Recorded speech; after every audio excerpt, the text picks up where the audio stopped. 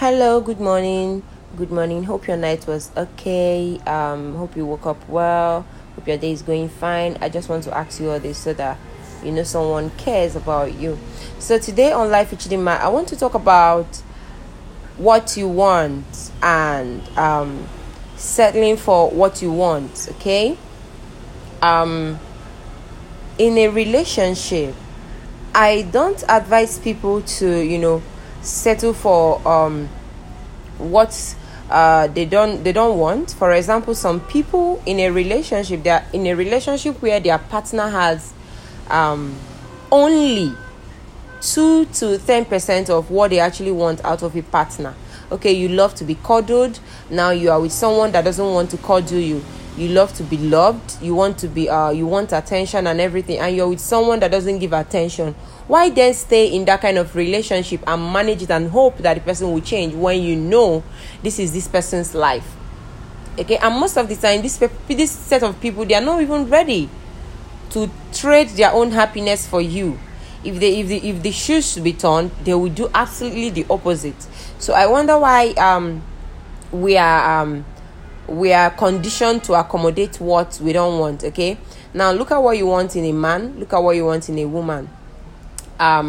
If your significant other doesn't have what you want in a greater percentage over what you don't want, don't do it. Don't stay in a relationship where what you actually want is lacking. Don't do it. If your significant other doesn't have, at least I said, 80% of what you want and 20% of what you don't want, and what you don't want that they have, the 20%, the remaining 20%, make sure it is something you can live with. It's something you can manage, because everybody is not complete, I know, but make sure it's something you can manage. Make sure it's something you can live with, because a lot of people settle with people that have the bad things that you want to manage in them are things that you cannot even live without.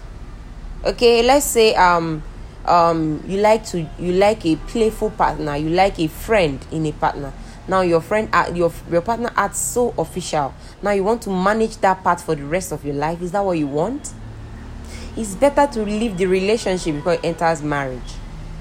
Okay, and there are some things you can manage. Some people can manage someone who mouth other. Some people can manage someone with anxiety, someone with mental health. Those are not things you should, abandon someone for. Some people can manage a whole lot of other things. But check yourself. Ask yourself this question. Check your sixth sense. Do you actually want to manage the things you are claiming to manage? Things you are claiming to want to manage?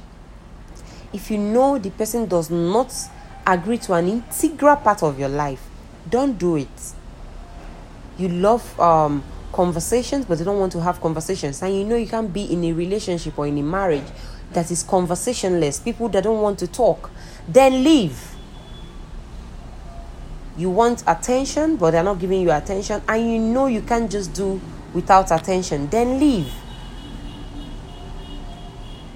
You want a wife, you want a husband that is helpful, domestic, someone that is domesticated, someone that is helpful, someone that won't leave you to kill yourself over domestic chores, and this particular person you're with doesn't ever help you with anything domestic, then leave.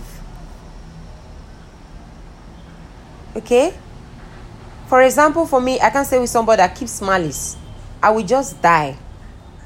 Okay, if I stay with somebody that keeps malice, someone that will stay a day too in the same house with me without talking to me, I might die.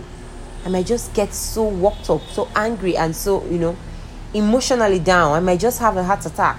But some people can manage that. So since I know I can't, if I see any small sign of malice in a man, I don't even stay. I leave. You too should be like that. You too should be like that. So I'm telling you right now to prioritize yourself, prioritize your happiness, in as much as you have to compromise with your partner. Don't compromise with the things you can't live without. Don't give up the things you can, because no matter how you want to say it, if you like, pretend from now till tomorrow, at a point in that relationship or in that marriage, you are going to get worked up. You are going to get fed up. You are going to get tired of pretending. You are going to get tired of managing, and there's going to be an outburst. That is what causes problems that arises in marriages. They are not new. They are not new problems.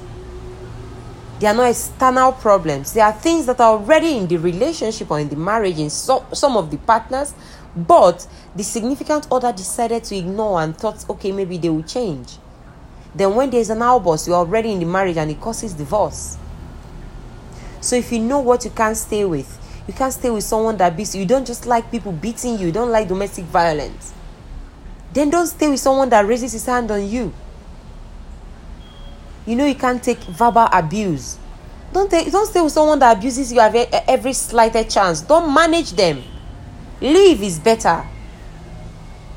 If you have any other question, if you have any special case or anything, you are in the category of people I'm talking about, but you want to talk, you want to get professional counseling, just message me on Life with Chidinma on Instagram. Thanks.